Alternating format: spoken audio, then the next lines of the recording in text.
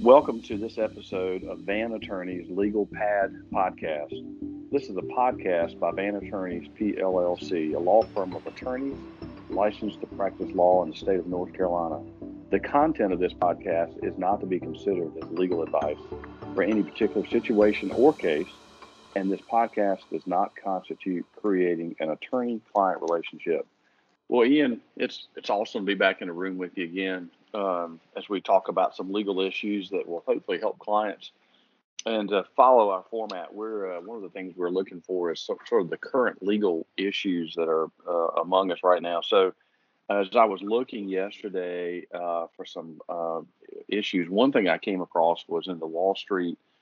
There was an article about that's titled "Companies Lease Offices in New York Suburb to Pick Bankruptcy Judge." And so I thought, wow, let me look at that, see what that's about. So, in what they were talking about was where companies know, in essence, that they're going to file bankruptcy and obviously do some planning, which is not all that unusual. And these are fairly larger bankruptcies, but I would suspect that this probably happens even in some smaller ones. But the issue is the companies are, in essence, leasing an office somewhere else in a different geographical area that they normally may be operating for the specific purpose of picking a bankruptcy judge, right? If they want to make sure that there's a certain judge handling the case. And just for our listeners, bankruptcy judges typically don't rotate through a bankruptcy case. What happens is there's a judge assigned based upon where they file bankruptcy, and that judge generally stays with the case from the beginning of it to the end, unless for some reason the judge retires or has to step out. Um, but I thought that was really interesting. So, we get this all the time. People call us and, hey, does it matter where you file your lawsuit? Well, yeah, it actually does matter. Thankfully, there are rules, even in the bankruptcy court, as to where you can file, and so, I know you've had these kind of circumstances before where a client will say, can we pick the judge or can we pick the court? How do you handle that? How do you typically respond to that? Well, if we're in state court, I tell them typically no. We do sometimes try to position ourselves in front of a judge that we think will be not necessarily sympathetic to the case, but just will understand the issues in the case. Maybe we know that judge's background.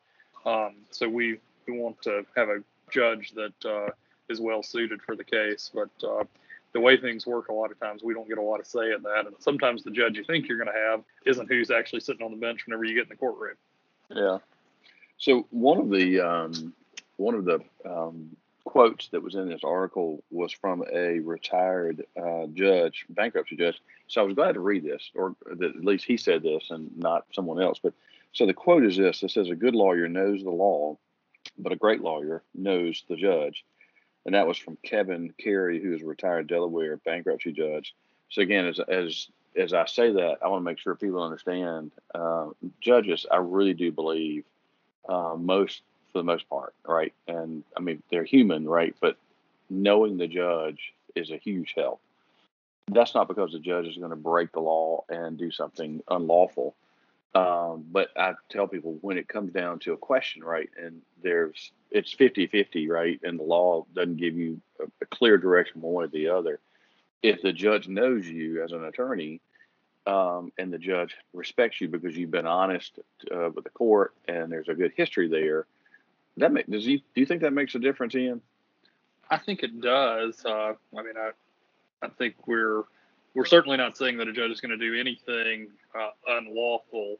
However, I think that judges do pay attention to who's in front of them. And if you've always been honest, if you've always shot straight with the judge on what the law is, if you don't take unreasonable positions, it's more likely that a judge is going to believe whatever it is that you're trying to convince them of. Yeah. And I want to make sure that we say it over and over. Truly, the judges that we are before, I'd say almost 10 out of 10 are not going to break the law. And we would never mislead a judge for the purpose of the benefit of a particular client. But knowing the judges makes a huge difference, right? It's just the personal interaction. And they lean on us to make sure that we're being honest with them, right? I mean, we have an obligation to do that, but being honest with them makes a huge difference. But so I was glad to see the judge made that comment, not a lawyer. Yeah. So anyway, that's something that if you, not necessarily that our listeners are contemplating filing bankruptcy from a business standpoint, but just from a court shopping or a judge shopping, that's really difficult to do outside of bankruptcy court. Federal courts maybe a little bit different than state courts are, but that sort of gives us a little bit of a guideline. And as Ian was saying, there are laws in North Carolina that direct us based off the rules of civil procedure as to where we can file cases. Certainly in the state court, and even in the business court, there are particular reasons you need to file in one place or the other. So there's not quite as much of the shopping necessarily, but obviously if there was a company that was, say, based in, I'm just going to say Greensboro because that's a different judicial district, and they felt like there was a better argument for being in a court in, say, Raleigh or another area that's in a different judicial district, I guess there's a theory that they could open up an office there temporarily for that purpose. But again, I'm not real sure that's going to necessarily get you into that court, because if there are people that on the other side of the issue that say, no, that's just a fluke, right? They just did that so they could judge shop. He may wind up being back in the original jurisdiction anyway. Yeah, and I also think it's worth pointing out that under the rules of civil procedure, someone has to challenge venue in order to get you out of a particular court. So if everybody agrees to have a case heard in Wake County, even though that's not where it really belongs, it would be unlikely that the court's going to do anything on its own initiative to change that. Yeah. So anyway, hopefully it's helpful to people. So when you read these articles or you're trying to plan for your business, and you may have these kinds of issues popping up, hopefully that helps you, gives you a little bit of information. So today we're going to be talking about demand letters and how that helps us tonight. So Ian, take us off in that, Beth. What does that look like? Yeah, so I think the first question is, what is a demand letter? And really, it's exactly what it says it is. It's a demand that someone either do or not do something.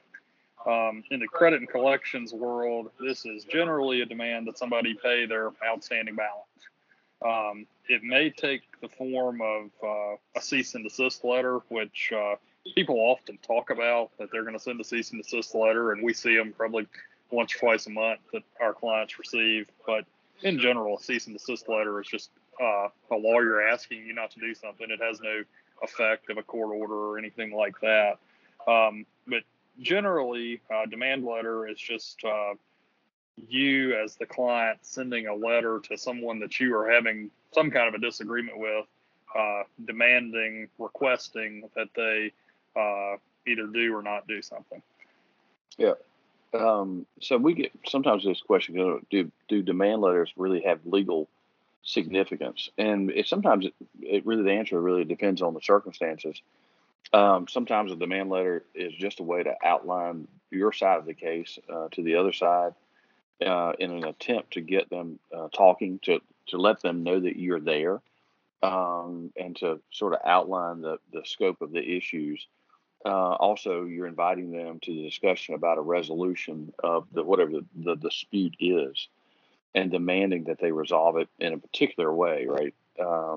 So obviously, if there's like a car accident or some kind of accident litigation or a complex business case, right, it outlines generally or at least sets out the issues that might be coming up. Since in some circumstances, the demand letter could be required to put someone on notice before you take some action. For example, in some contracts, it says you have to give notice to the other side if there's an issue. So that's something that you might want to look at from a contractual standpoint. And it could be also in other times that we send a demand letter because we need to do that because of an attempt to recover an attorney's fees provision in a contract or by statute.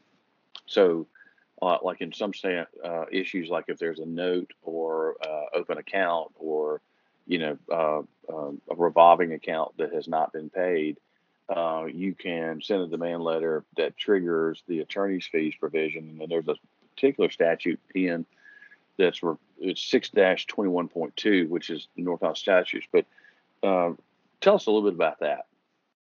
Yeah. So 6-21.2 is something that we cite to in our demand letters whenever we're trying to collect money from an account holder on behalf of one of our clients. And it's kind of a lengthy statute. I'm not going to read the whole thing, but I will point out a word in Section 5, which is the word notify. So that's the whole idea behind 6-21.2 is that before you can add attorney's fees onto the outstanding balance, you have to notify the party that owes the money that you intend to do that. And it's not just that you notify them that you intend to add on the attorney's fees. You have to give them 5 days to pay the balance without the attorney's fees before you can add those attorney's fees on. So the implication from this is that if that demand hasn't been made, if you haven't given them notice, then a court is not going to enforce the attorney's fees provision in your contract.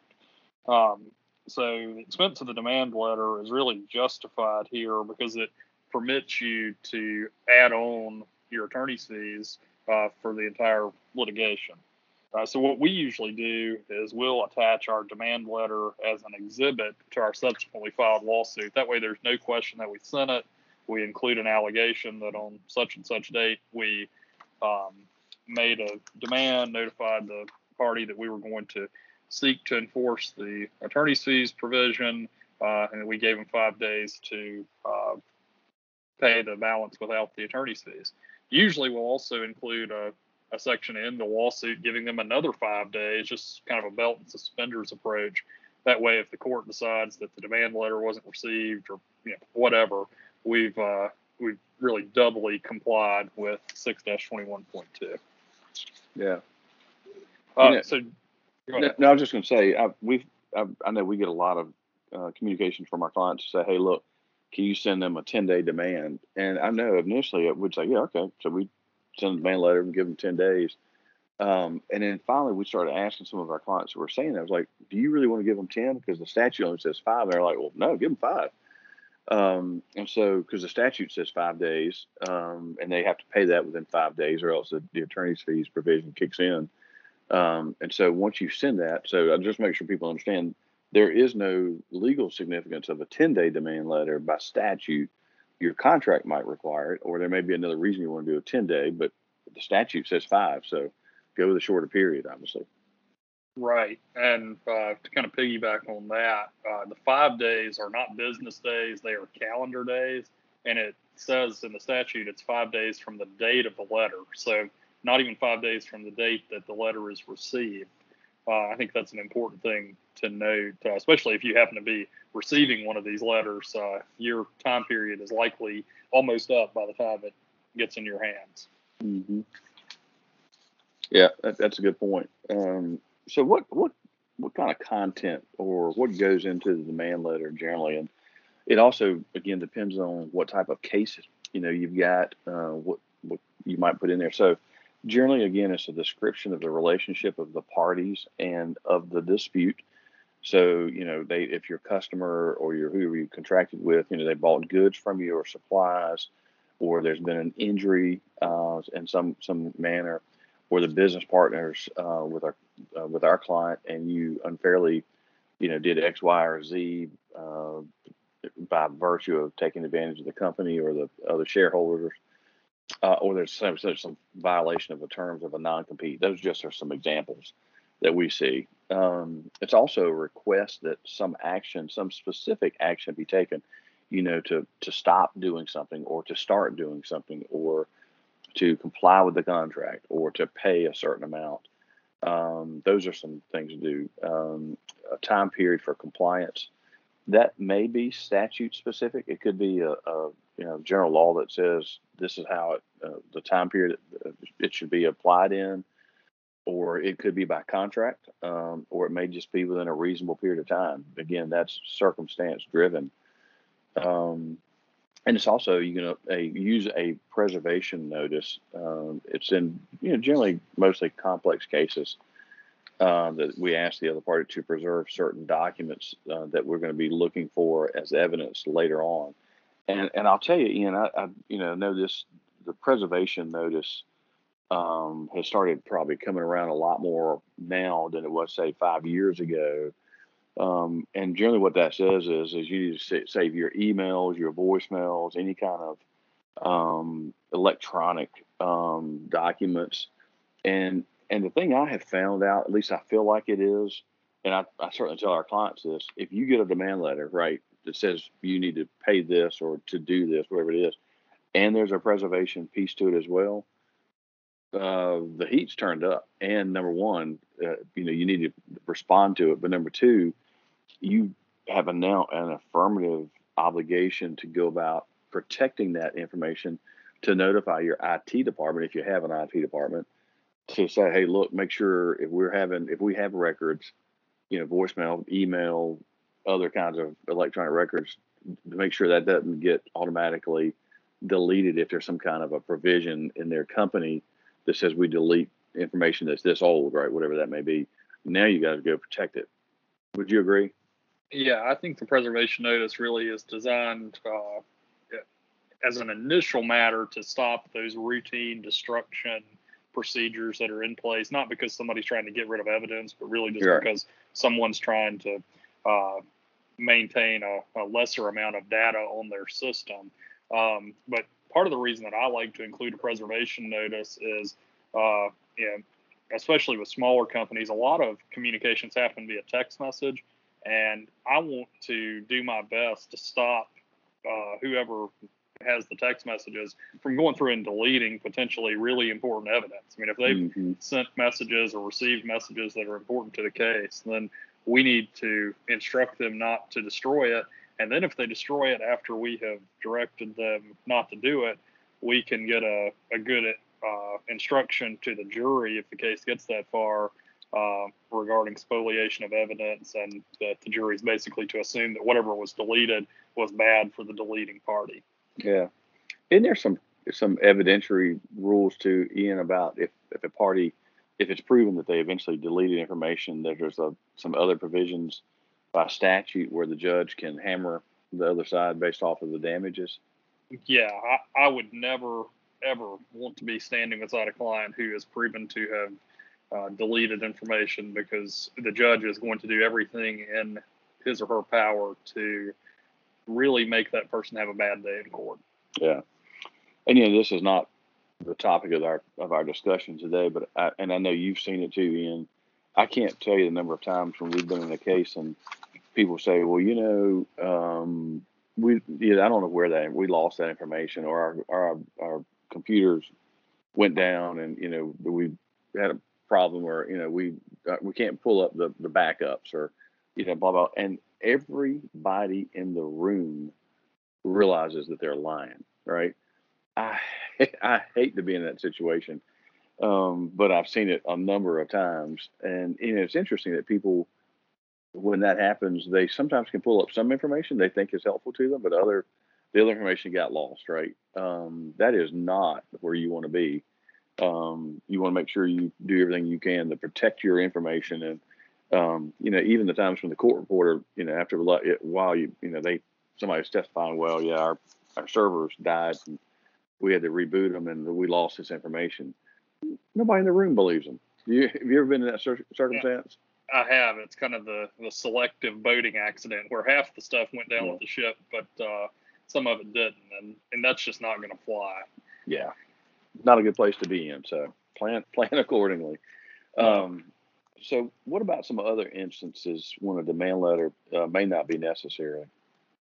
Yeah, so a question that I get a lot of times is, are demand letters a waste of money? Yeah. And I really think that that depends on how you look at it.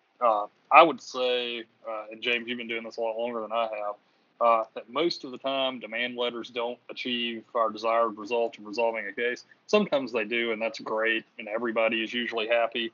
But most of the time, I would say probably 75% of the time at least, a demand letter lands with whoever we sent it to, and then that person either ignores it, disagrees, or just throws it in the trash, and we don't reach a resolution. One thing that I would tell you, though, is that if you're going to go through the exercise of writing a demand letter, having your lawyer go through that exercise, that you need to make sure you're being reasonable about what you're requesting. Obviously, on some collection cases, you only have to give the other party 5 days to respond. If you don't have a statutory time period, what you might consider doing is thinking, all right, well, if I'm going to send this letter, how long should it take them to do what we're asking them to do? So don't send a demand letter at 5 o'clock on Friday asking for someone to do something within 24 hours, because chances are they're not even going to look at it until the following Monday. So you need to make sure that you're setting yourself up to be as successful as possible, with the understanding that it's probably not going to be successful.